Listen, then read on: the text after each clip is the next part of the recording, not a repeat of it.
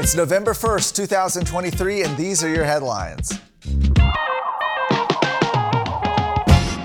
Is there actually a deal on school choice?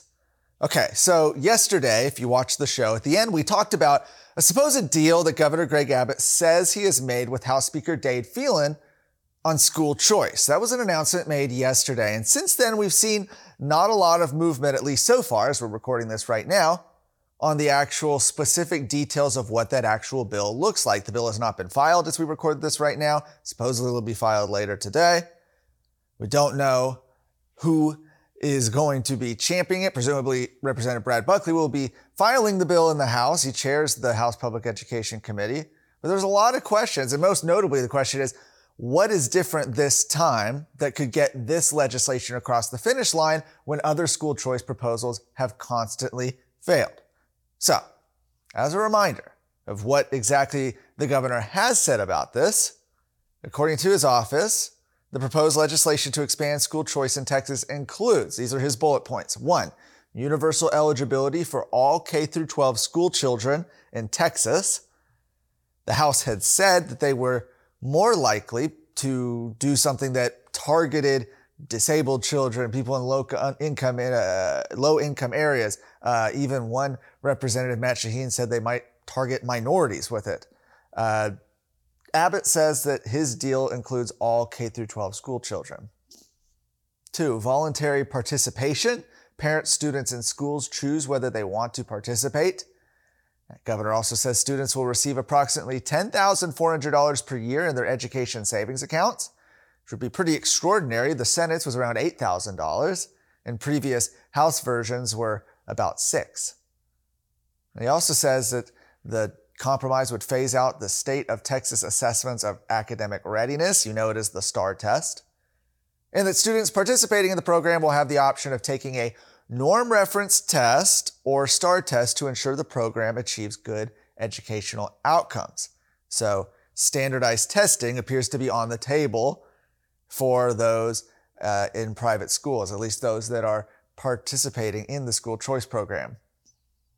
And perhaps the biggest part of the entire legislation is that the governor is touting that it includes or will include billions of dollars more in funding for Texas public schools for the biennium, including teacher pay raises and school safety.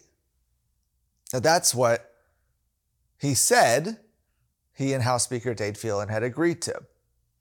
But once he put out the statement, it was sort of interesting to watch the reaction, or maybe lack thereof, from certain big players. For example, Speaker Phelan, he didn't put out a statement talking about this.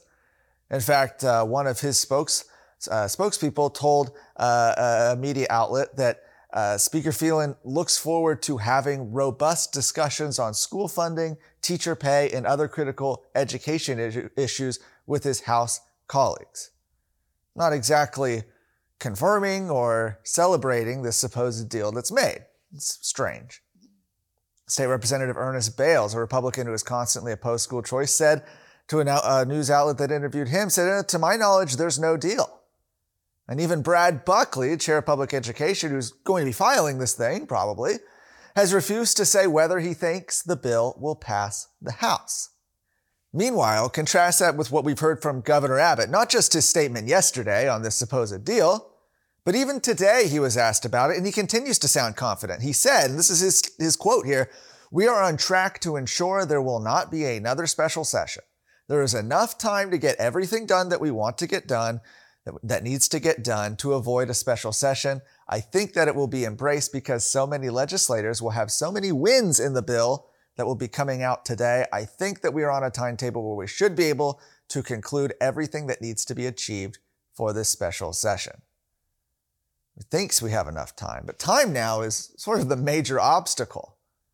Lieutenant Governor Dan Patrick certainly thinks so. He says the only way a bill could possibly pass at this point is if the House takes up the school choice and teacher pay raise bills that the Senate passed 3 weeks ago. He said, in a response to Governor Abbott today on X, he said, the Senate has passed school choice bills 3 times this year, 5 times overall, which required long hours and hearings and floor debate. No time for that again. The Senate will concur if we agree with the House's changes or try to work out the differences in conference.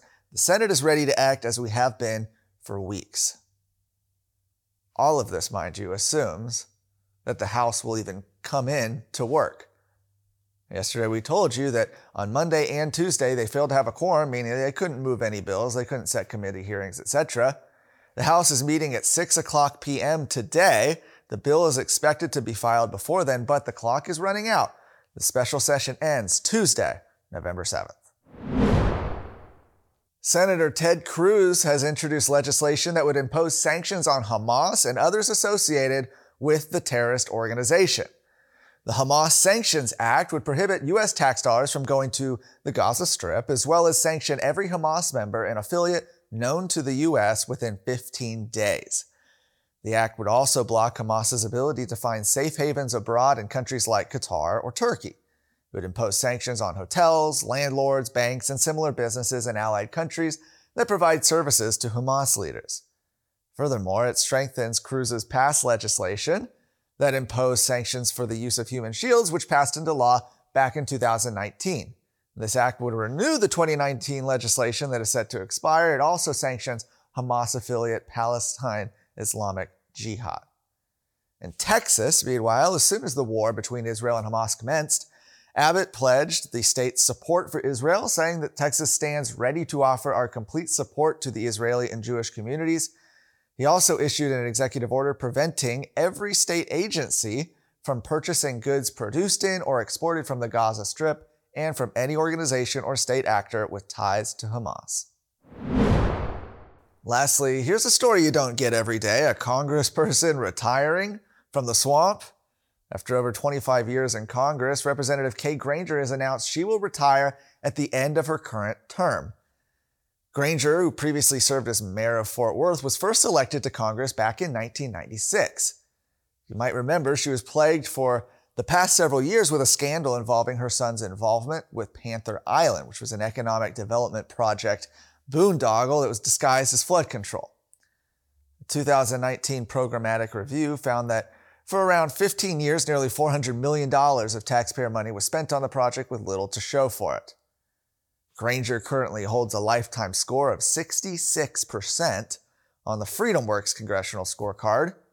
And even in recent weeks, we talked about it here, Granger has drawn the ire of conservatives after refusing to vote for Jim Jordan for Speaker of the House. Her retirement sets up an open race to replace her. So far, State Representative Craig Goldman is widely rumored to be planning a run. John O'Shea, who has the endorsement of Attorney General Ken Paxton, announced his campaign earlier this year.